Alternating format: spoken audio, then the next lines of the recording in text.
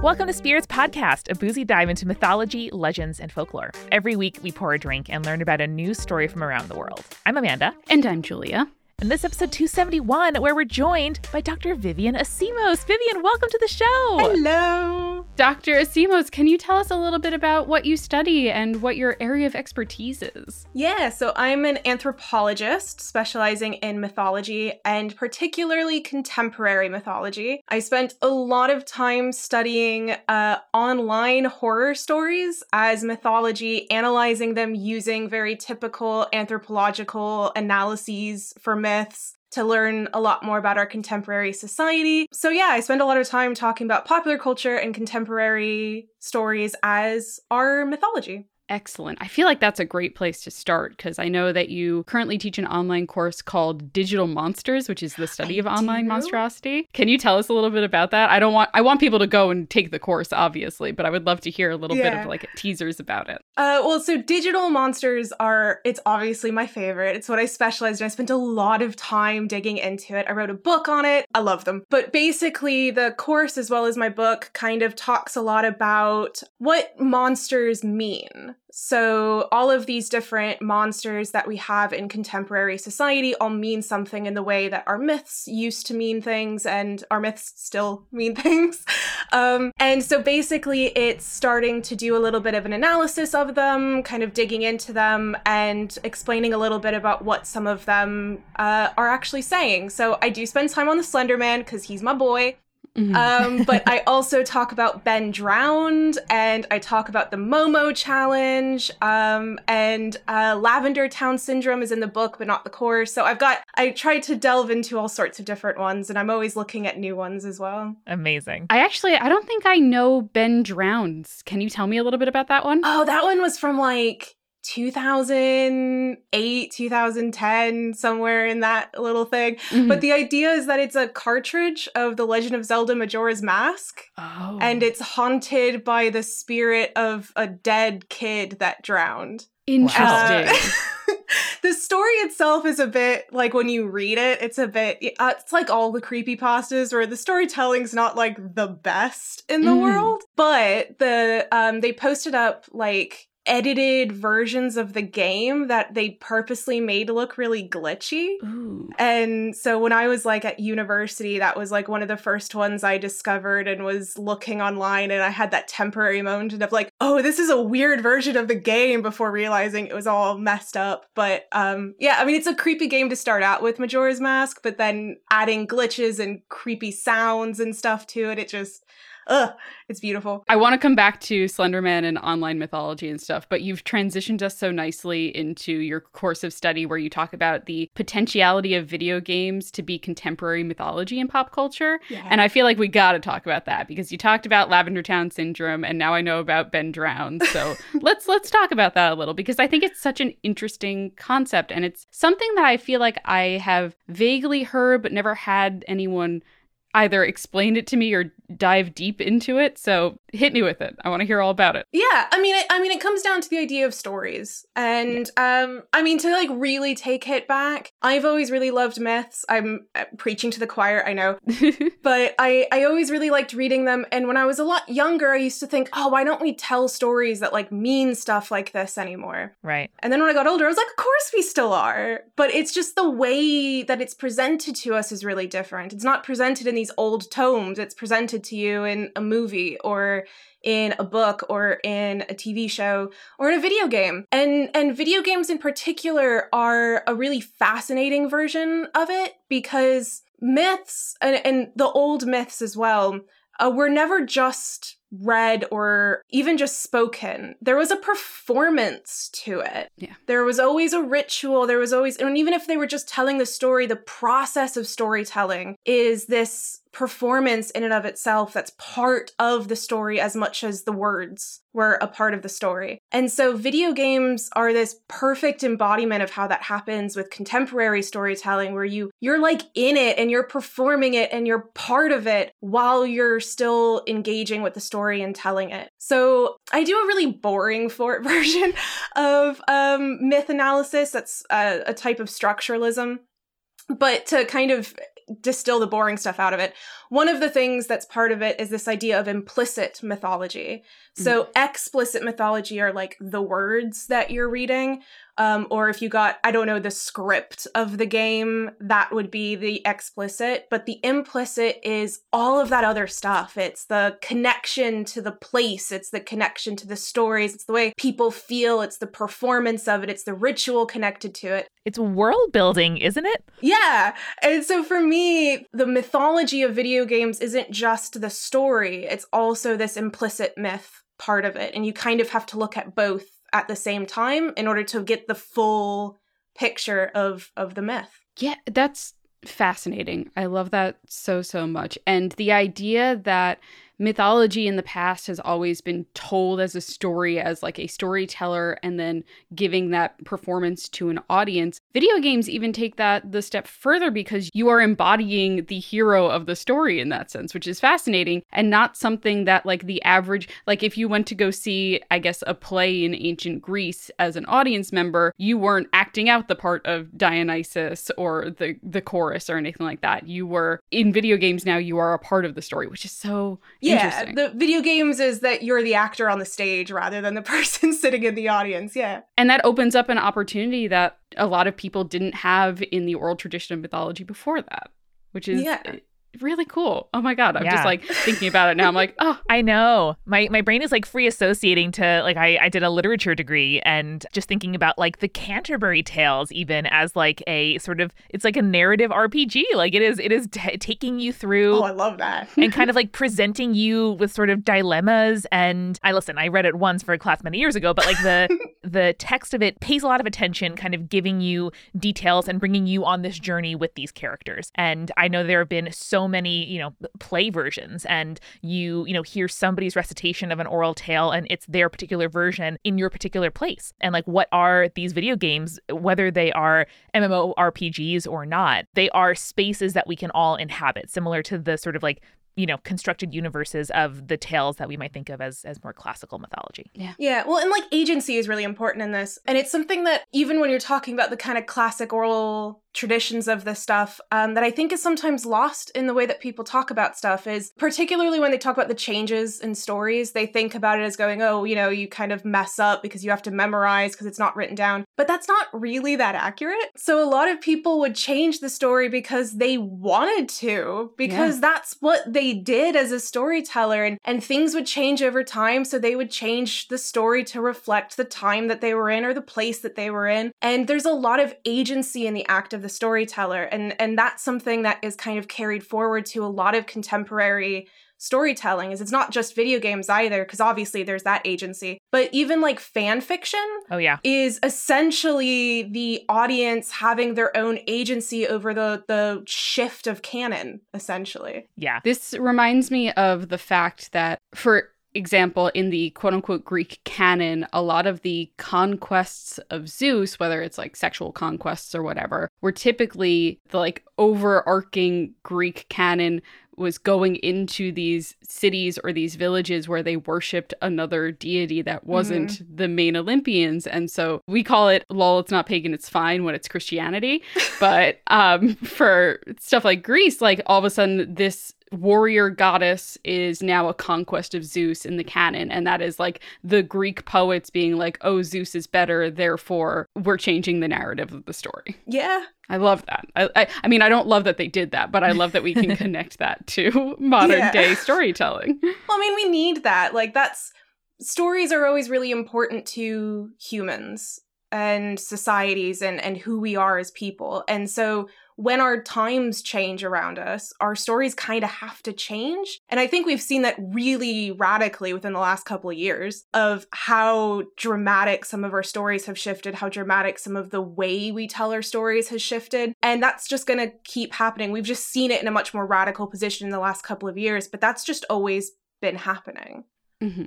Yeah. Again, as my brain just free associates on the topics I most love to talk about, which are these topics, I am thinking too about, someone was telling me recently about their grandparents' love of like forwarding email memes and like images, and like, back in the early days of email forwarding were like chain emails and kind of just like forwarding a meme basically to everyone in your address book, for those of you who are too young to remember these.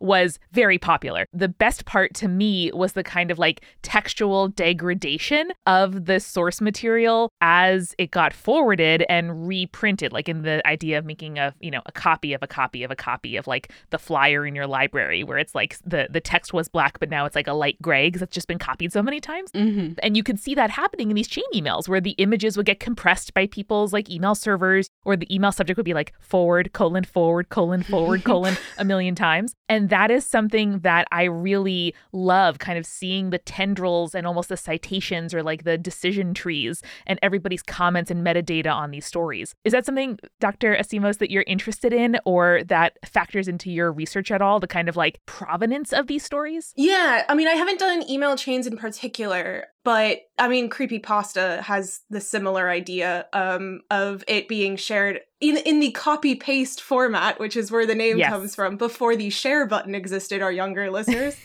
There is a lot of the process of storytelling, because again, it's the performance of it. It's not just the text of the Slender Man and this is what the Slender Man does. Like, that's not really that interesting, I'll be honest. Mm-hmm. What's interesting is the way people talk about it, the way people craft it, the way that people interact with it. And there's a lot of what it's in character storytelling. Yeah. So the way that people everyone knows it's a story and everyone knows that it's this fake thing that we're all making up, but we're going to talk about it like it's this real urban legend, and we're going to talk about it like it's this real thing. And the process of doing that is essentially making it a form of real. Mm-hmm. Yeah. And that's what's really fascinating to me. It's a lot of the way people tell the stories and craft it and create little communities around one story. And it's almost like this microcosm of a community that'll pop up and then disappear, because sometimes these stories don't last. You know, they'll be around for like a good, 3 months if you're lucky, and then it'll just disappear. And then another one will pop up. And one of the things that I found really interesting about the Slender Man was just how, because he's existed for so long and he didn't have that disappearing moment, that one's been really fun to see how it's shifted over time. He looked really different at the beginning than he does now, and seeing how that's shifted, why that's shifted, and all of that. It's fun. I love that. I think there's something really interesting in kind of the idea of, for example, in creepypastas, but I'm also thinking of like fandom in general, how online communities latch on to little things about the original source, and then that like expands into what the character fully is. Like, Amanda, I'm sure you can come up with like a fandom example where it's like this character mentioned liking bagels one time, and so in all fan fiction that character is always eating bagels. You know what I mean? Exactly. Yeah. I just really like the idea that online communities kind of like in the original Slenderman text, you know, like they decided like, oh, okay, we're gonna like cherry pick this, and this is going to be what we expand upon about this character or about this text. I mean, those are like the like violet eyes of, whatever character where that was mentioned once, or like their, penchant for like black combat boots. I feel like the like MCU, like the sort of Avengers, this is particularly common in, but I mean, that's just like a Homerian epithet, right? Like it's just rosy fingered Dawn, it's just swift footed Achilles. Like it's the little tag by which we come to understand that person or that character in the fandom imagination. It doesn't make it not real to me. Like this is not so different from, your friends at a sleepover telling you about the Bloody Mary in the mirror. And, it doesn't matter if it's actually supposed to have, 3 repetitions or 4 repetitions. It's whatever you're told is real. And then that's what you reproduce and you tell to the people at the next sleepover. Yeah, I don't know if how familiar you guys are with the subreddit No Sleep. Mm-hmm. Quite, yeah. The main rule on No Sleep, everything is true here, even if it isn't, has like become my mantra in everything that I do and I study, because it just so perfectly encapsulates everything of everything is true, even though it's not, but it is, but it's not. Mm-hmm. Yeah. And so we talk very often about the stuff that we find to be in this podcast purview is like mythology, folklore, storytelling of all kinds, not just the stuff that, academic textbooks would tell you is important for lots of messed up reasons, but also because the stories that live on are important because they live on. Like they're important because someone told them, they're important because someone who heard them felt them important enough to reshare and to retell it and like give it more life. So what is your kind of big brain theory? Like, why is this stuff so true? Why is it so important to us? What really really snagged you about it in the first place and kind of keeps you coming back? Well, so I have my own definition of mythology, which actually kind of combines myth, legends, and folklores all at once, which kind of gets me into trouble a lot in academia, but I don't care. Hey, on this show, it's fine. But anyway, yeah, so I define it by essentially its function, what it's doing for the people who are telling the story. And so for me, a myth is a narrative or something akin to a narrative, I leave it open, that an individual or a community uses to understand themselves and the world around them. Totally. So if you are using a story to better understand yourself as a person, to better understand the community you find yourself in, or the world that you find yourself in, then that story is a myth. And it doesn't matter whether it's Star Wars or whether it's Ganesha, it is a myth. So that's where I always start from.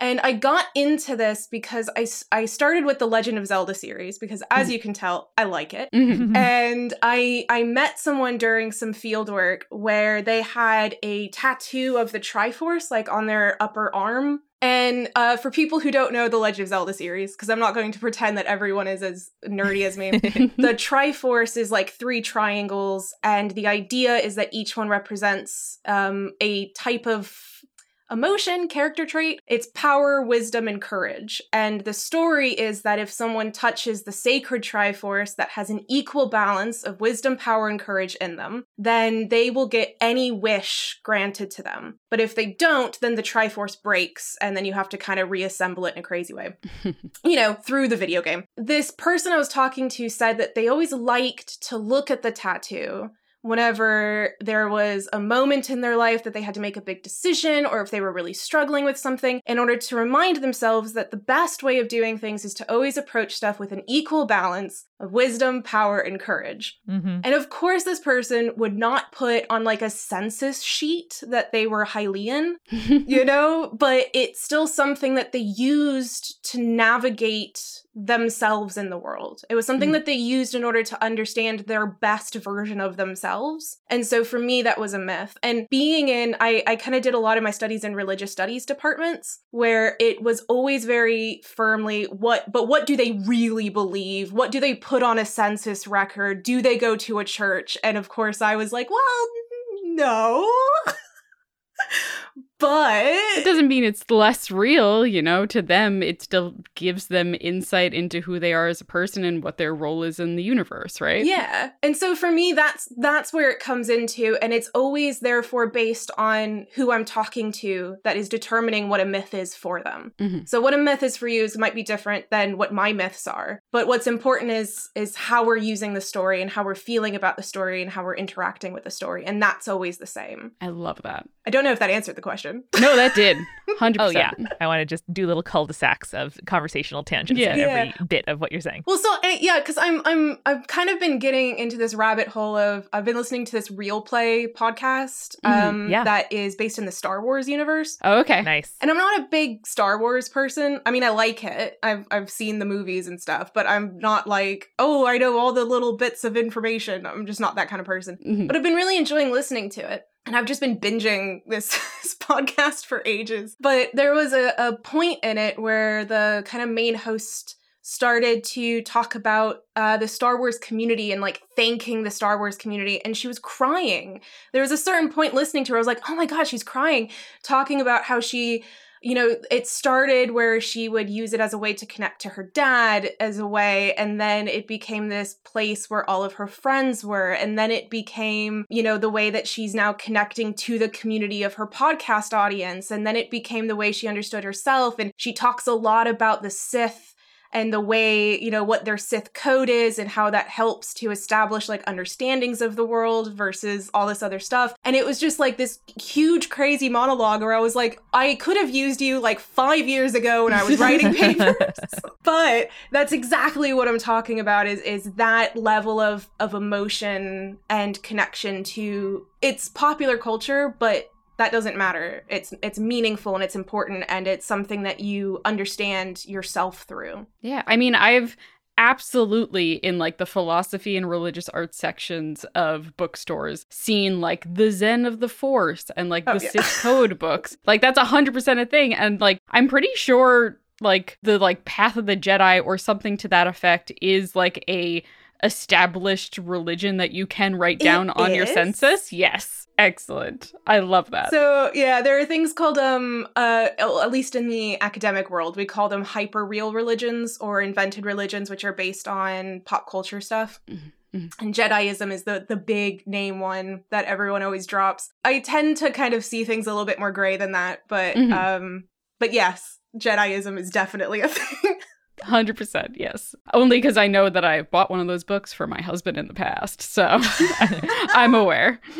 But I really do love this idea that stories, we're talking about something as grand a scale as Star Wars, which is a huge franchise and conventions just based on Star Wars, that kind of thing. But the fact that you can see something that's just like a independently published book or something like that can become a religious text to someone, or at least a mythological text to someone if they relate. I absolutely love that concept, and it's not something that I ever considered before. Yeah. That's awesome. No, I love where your brain's at, and it makes me very, very happy to be having these discussions. That's awesome. We're going to be right back to ask you a couple more questions, but first we're going to go grab a refill.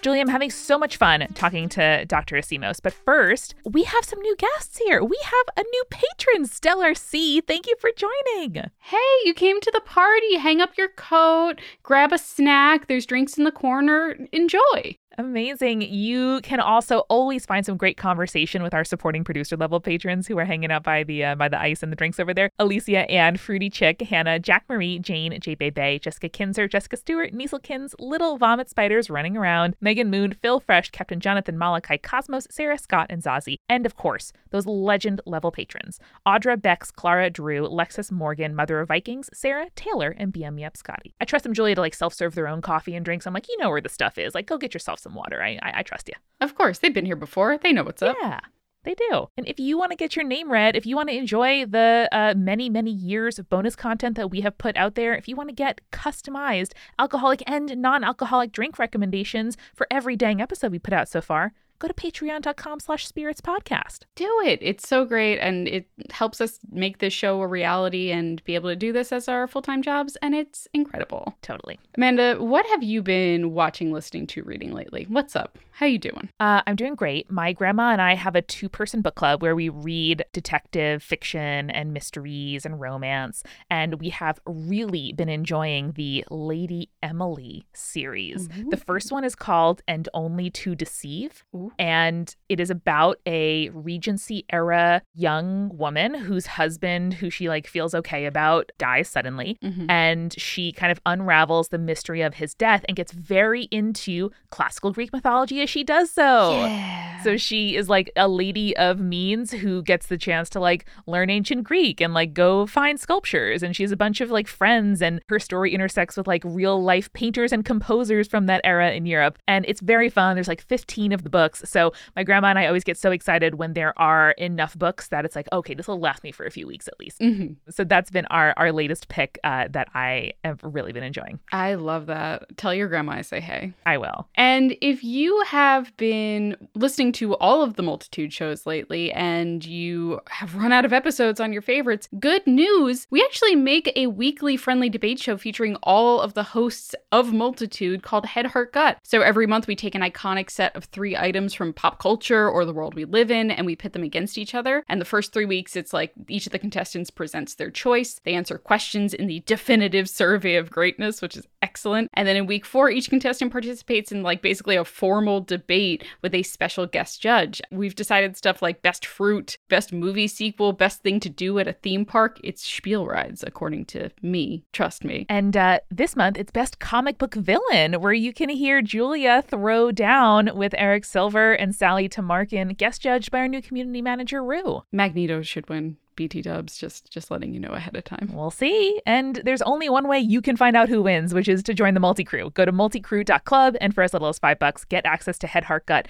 our high-intensity, low-stakes debate show. It's great. I love it so much. And finally, Julia, we want to thank our sponsors, one of whom I get really giddy now when it's my turn at home to clean the kitchen. In fact, I've started cleaning the sink every night because my Blue Land cleaning products are so fun to use. Mm-hmm. And Blue Land learned that 5 billion plastic hand soap and cleaning bottles are thrown away each year. That's too many. And so they make absolutely fantastic cleaning products where they send you beautiful glass bottles in their starter kit, their clean essentials kit. And that includes like a glass hand soap dispenser and things like that. And then lovely tablets where you can put it in the glass cleaning bottle, a little like chalky tablet, fill it up with water, shake it up, and then there you go. Boom, you have glass cleaner to last you 4 months, and there is no plastic involved. I love it. Honestly, their stuff is so nice and the bottles just look so pretty. I like having them out to clean with. Like, I don't feel embarrassed that there's cleaning products on my counter. They're color-coded so you know exactly which product each is for. I have fully transitioned over my entire house. I love them a lot. And right now you can get 20% off your first order when you go to blueland.com/spirits.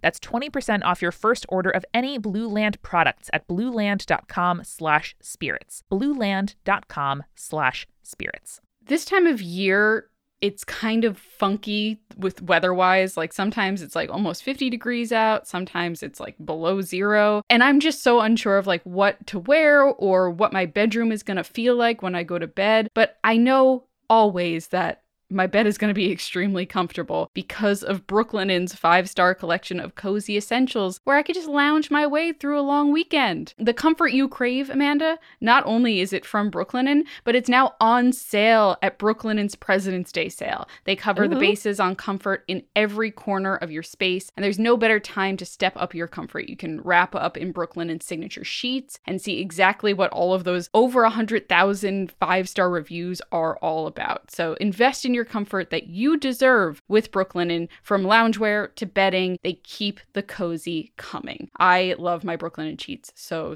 very much. I don't want to get out of bed some mornings. A friend of mine just moved to a new place and needed to kind of start over with all of her home essentials. And so I sent her all of my non-Brooklinen sheets because now I will only sleep on Brooklinen sheets. Again, that is not a lie. I just did that yesterday. So listen, don't sleep on savings. Brooklinen's President's Day sale is happening now. If you are listening after the sale, by the way, you can still get the deals of your dreams at brooklinen.com with promo code SPIRITS. That's BROOKLINEN.com/spirits. Thanks, Brooklinen. Thanks. And finally, this podcast is sponsored by BetterHelp Online Therapy. We talk about BetterHelp a lot on the show, and this month we're discussing some of the stigmas around mental health. Julie, what were some of the stigmas that you grew up hearing or not having challenged around mental health? Mostly like, oh, you have to go to a therapist. What's wrong with you? Nothing's wrong with me. I just like to have someone to talk to. Exactly. It can be so helpful. And I have been getting therapy through BetterHelp for a couple of years now. It is so convenient to know that I can message with my therapist securely in their app. I can move my appointment if need be. And I don't have to go to any uncomfortable waiting rooms with old, crusty copies of The New Yorker. No, thank you. No, thank you. BetterHelp is customized online therapy that offers video, phone, and even live chat sessions with your therapist, so you don't have to see anyone on camera if you don't want to. It's much more affordable than in-person therapy, and you can be matched with a therapist in under 48 hours. Give it a try and see why over 2 million people have used BetterHelp online therapy, just like me. This podcast is sponsored by BetterHelp, and Spirits listeners get 10% off their first month at betterhelp.com/spirits. That's BetterHelp.com/spirits. And now let's get back to the show. So I did have another question because we left off kind of speaking about fandom and stuff like that. I know that you have another area of study, course of study, which involves cosplay. Yes. Well, it is still somewhat connected. Okay, yes, of course. But it's a new research project that I have been going through. I actually have crowdfunded for it. Awesome. Which was a new experience as well. I'm trying to document the research experience, but it's very boring, so it's probably not very interesting. We have a lot of scholars in our audience. I'm sure they would find it interesting regardless. Then they'll find it even more boring. But anyway. But yeah, so I'm researching cosplay from an anthropological angle and always with that myth thing in my head. Mm-hmm. And for me, what makes cosplay interesting is that it's a lot of what we're talking about, right? Is for you to cosplay as this character, you have to really like them. You have to really like the story it's coming from. You have to really connect to that story. And then you're dressing as the character and you're performing as the character, you're acting as them, and you're kind of temporarily living in the myth. Mm-hmm. So it's this huge idea of mythic performance. And performance is a really important part of cosplay. What I have always been interested in is how people pick their cosplays. Part of anthropology is doing participant observation, which means I don't only observe, but I have to participate. Ooh. So I have been trying to put together my own cosplay, and having to pick who I was going to do was really hard. Yeah. I like a lot of things. What a big mood. Yes, 100%. Yeah, it was so hard. And there was a documentary that I watched where there was a professional cosplayer who was saying that the way she chose who to cosplay was she picked people who had personality traits that she wanted to embody, that she didn't have but kind of wished she had. And that to me is like, I mean, I could write 800 chapters on just that. It's such a fascinating little world that is taken as very banal from the surface level. It's like, oh, those weirdos dressing up. It is so fascinating and intricate, and there's so many different little facets to it of, again, agency, of transforming characters. It's not just perfect replication, as you have gender bending and people who have like changed it and sexy cosplays as well. People who change the characters to kind of fit either the gender they want or the appeal that they want, depending on the type. And they are essentially changing the character to fit their own version of the story. So it's like a little embodied fan fiction mythic performance. It's amazing. Oh God, I have two like crossroads that I want to go through here. I really liked what you mentioned about the professional cosplayer choosing characters that kind of embody ideas or personality that she would like to embody. And it reminds me, friend of the show, Eric Silver, Amanda's fiance, is a dungeon master by trade and has talked about how a lot of times when you're creating a Dungeons and Dragons character, you're often reaching for a characteristic or personality that you wish that you could inhabit as well. So I love this idea that, yeah, I'm trying to think of a good character I don't know, like, I chose this character because they're really confident and I'm shy in real life is a great example. And I just love that. I love these people who feel that they, you put on a costume and you can be the person that you wanted to be. Like, that's incredible. Yeah.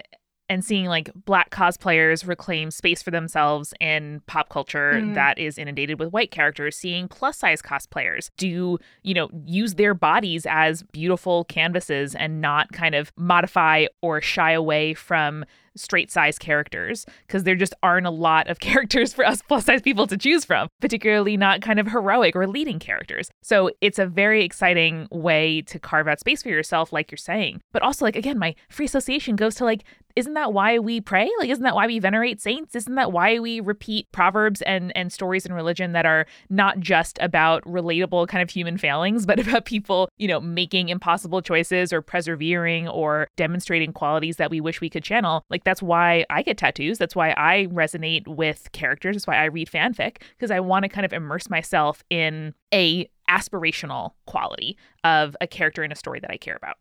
Yeah, I mean, I've been really getting into this whole cosplay. I thought it would be kind of a fun side thing that I would write like one article on, and then I started getting into it and I was like, I can't. I gotta keep going. One of the people that I talked to, we were talking about the replication aspect of it, and I was asking about things like particularly body size and the art of replication and how she felt about it and stuff like that. She said that it doesn't matter about any of it. It doesn't matter how good your costume is. It doesn't matter what the shape of your body is. It doesn't matter any of that. What matters is whether or not you are embodying the character right. Yeah. Which, I mean, obviously there's questions of what's the right way of doing that and all of that kind of stuff, but it's all about this need to be the character. But then that can also open up a huge amount of cans of worms, because then you have the people who, I know that there are certain characters that are really annoying, like within their nature, and people hate when other people cosplay as them, because it's like then there's just so many annoying guys running around the con instead of like being just normal, because they're too much. It's too much embodiment. Yeah. But yeah, so there's the performance aspect and the embodying of the myth is just, that is above all else for most of them. Yeah. That's why I love seeing cosplayer photo shoots. Because I don't go to in-person cons, certainly not in the last couple of years, but I also didn't before that. But also because the world building of those photo shoots is like beyond interesting to me. Like where they choose to do it, the props, the lighting, the ways that they really use the full canvas and not just their body and costume. Like they are really giving me a window into a world. Like they're making themselves a painting. And I'm sure that there's a world of kind of distinction, difference, what people focus on in-person cosplay versus represented cosplay online. But that's something that I always so appreciate is the kind of art direction of just the entire scene. Yeah. And I have the opposite experience where I have been to New York Comic Con every year since I graduated college, except for obviously pandemic years. I love that you talked about the performance aspect because one of my favorite Comic Con memories was there was a man who was dressed up as Obi-Wan Kenobi and like went out of his way to interact with every Star Wars cosplayer there, right? And he also like had a sign where it's every time he came across an Anakin or a Darth Vader, he's like, I have the high ground. And we're like, you're doing great, sweetie. Thank you for this gift that you're giving us here. God, what a delight these people are. I have not had the personal experience of cosplaying, mostly because I have no costuming skills whatsoever. And also, it costs a lot of money usually to cosplay. Yeah. Yeah, but I'm very curious as to what characters you're personally drawn to since you are going to be participating in the future. I know it's a hard question to ask. So I had a lot of trouble picking, and you can't really tell too well in the terrible 5:00 at night lighting of the UK, but I have red hair. And so I wanted to embody a character that had red hair. Because my hair is way too thick to try to put a wig on, but also just because I like my red hair. And it took me a very long time in my life to grow to appreciate it. So I kind of wanted to appreciate it. There's surprisingly a lot and not very many. Yes.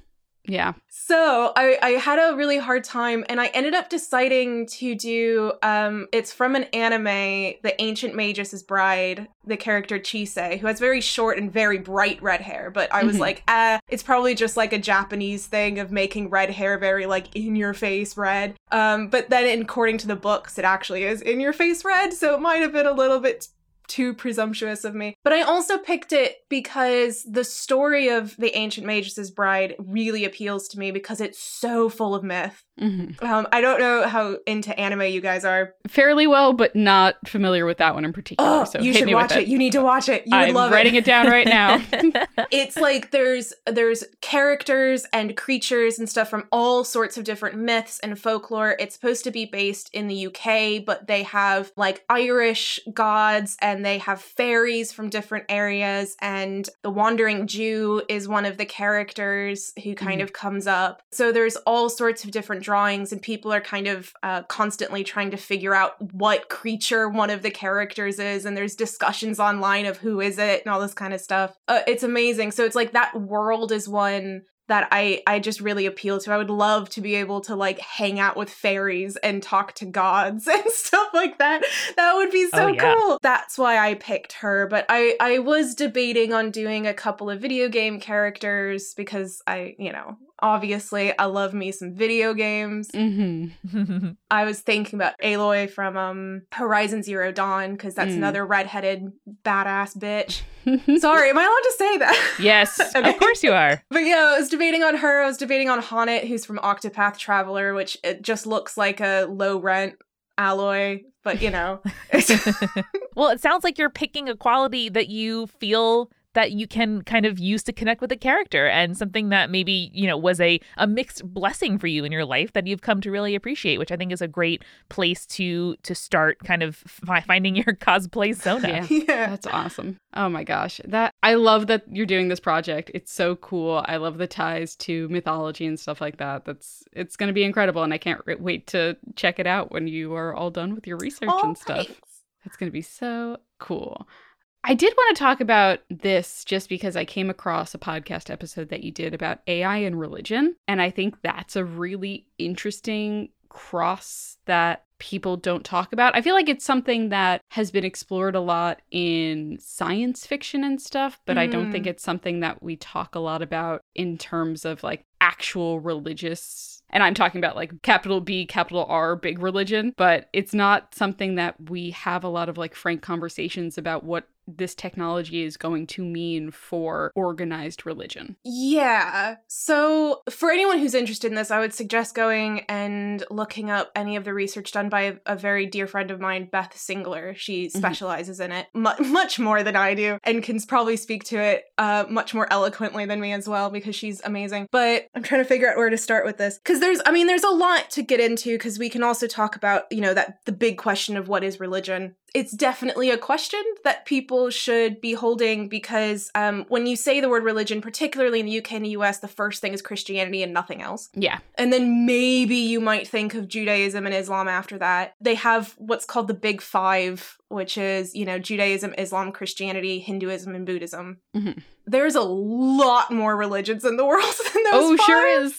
including Judaism. But there's a lot of different religions in the world, and they're to incorporate all of them under one roof of a definition is literally impossible. If anyone tells you they know exactly what religion is, they're lying to you or they are wrong. So, which to me is what makes it amazing and fun and interesting to delve into, because I like to take things like, say, video games and say, well, let's make it religion and see what happens. So I enjoy to play with the grayness. Some other people don't enjoy it as much.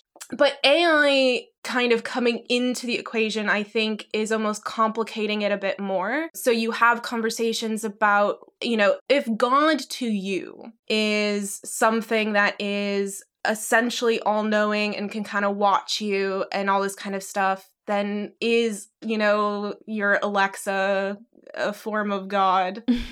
Yeah. So, No, that's a valid question. I love those kind of like thought experiments being like, well, if you define it that way, doesn't this, and this also fall under that category? And they're like, no.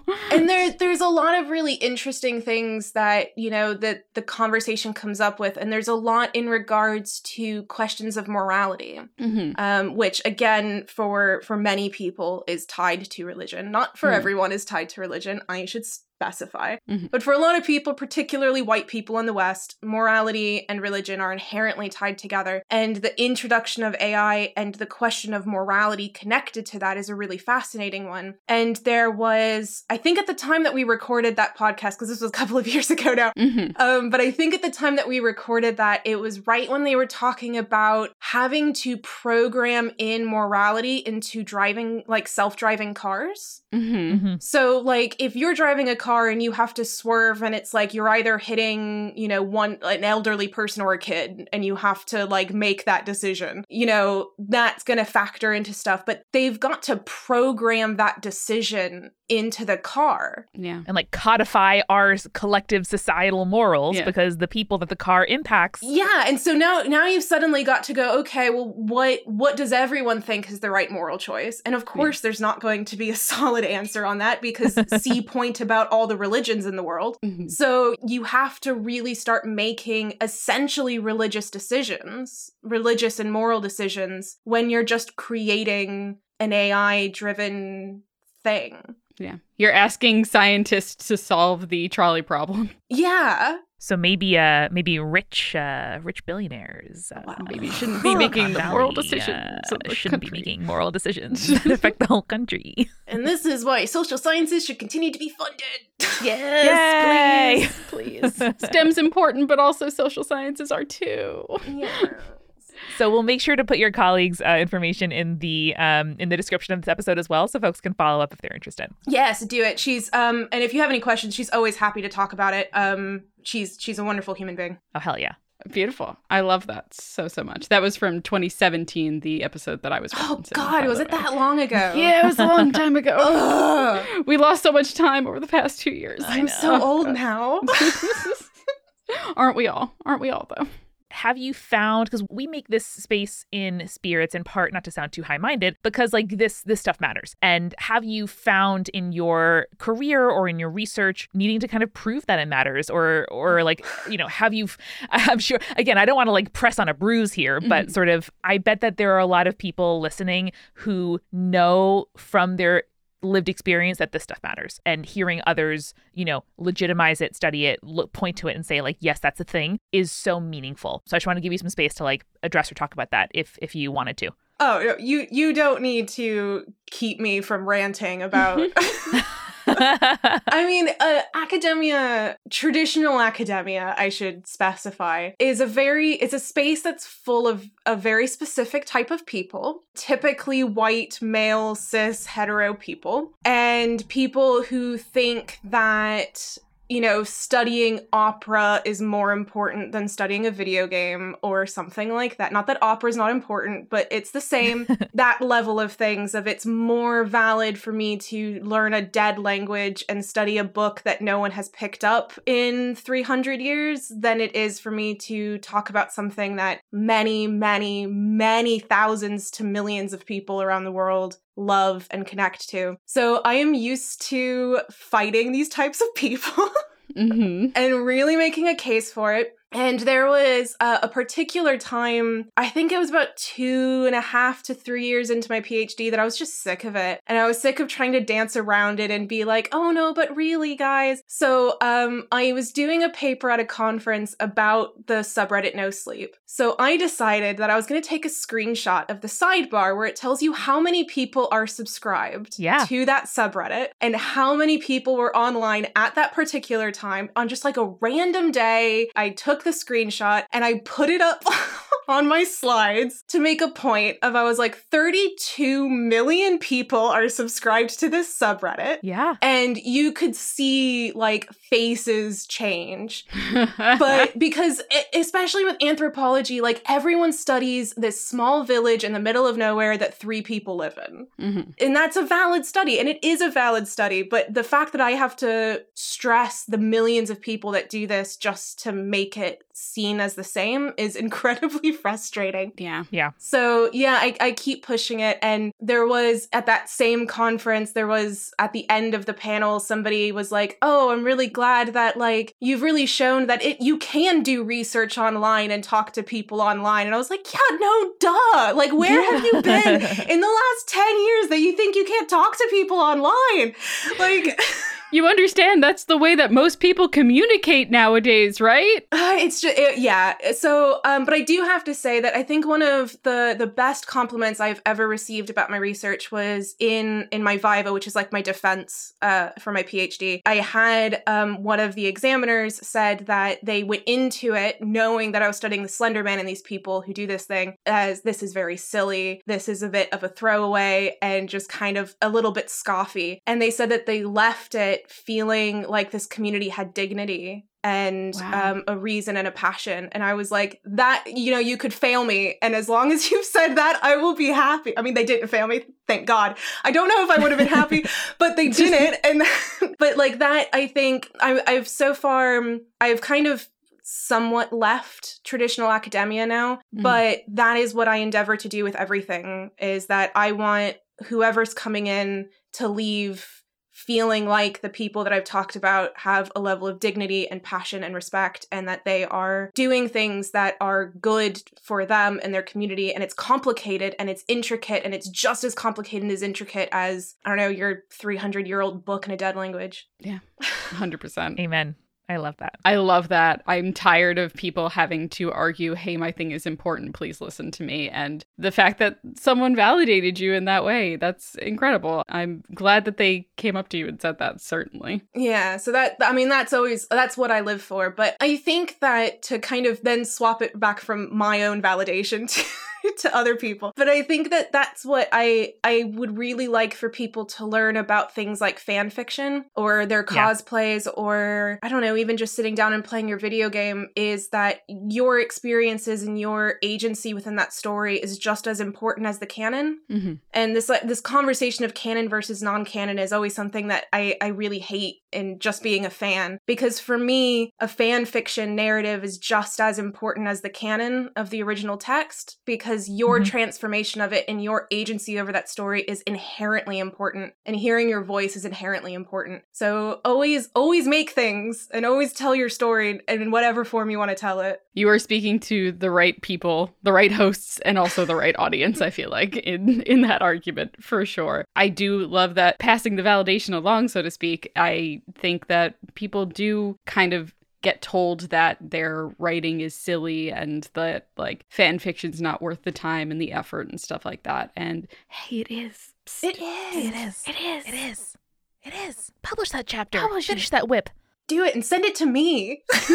I don't even read the fandom that you're writing about, but send it to me. I want to hear about it. Sure. Yeah. I know. Have I watched multiple seasons of a show that I mildly cared about because a writer I really loved in fandom wrote fanfic about it? Yes. Yes, I have. Okay, what show? You gotta spill. I watched like 4 seasons of Supernatural because someone I really loved wrote Supernatural fic. And I was like, well, here we go. I got to do it. You know what? Fair enough. Got to get into it. 100% fair enough. Black Sails is my next one. I know people. Yeah. Well, thank you so much for coming on the show. Where can people find you on the internet if they want to check out your stuff? Yeah, so you can always follow me on both Instagram and Twitter. I am at Vivian Asimos on both of those. I try to regularly post on that stuff about not only the research projects that I'm doing, but also just, I don't know, my incredibly sugary coffees that I occasionally have as well. So you can always go and join over there. And you can check out my website, which is incidentalmythology.com, which is a blog where I actually do a little bit of the discussions about contemporary mythology and popular culture as mythology. So if you're interested in, I'm sure you are. You're listening to this. Yeah. But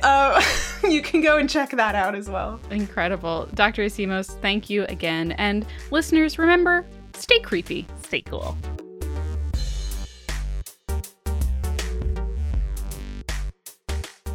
Spirits was created by Amanda McLaughlin, Julia Shaffini, and Eric Schneider, with music by Kevin MacLeod and visual design by Allison Wakeman. Keep up with all things creepy and cool by following us at Spirits Podcast on Twitter, Instagram, Facebook, and Tumblr. We also have all of our episode transcripts, guest appearances, and merch on our website, as well as a form to send us in your urban legends and your advice from folklore questions at spiritspodcast.com. Join our member community on Patreon, patreon.com/spiritspodcast, for all kinds of behind-the-scenes goodies. Just $1 gets you access to audio extras with so much more, like recipe cards, both alcoholic and non-alcoholic, for every single episode, director's commentaries, real physical gifts, and more. We are a founding member of Multitude, an independent podcast collective and production studio. If you like Spirits, you will love the other shows that live on our website at multitude.productions. Above all else, if you liked what you heard today, please text one friend about us. That's the very best way to help keep us growing. Thanks for listening to Spirits. We'll see you next week.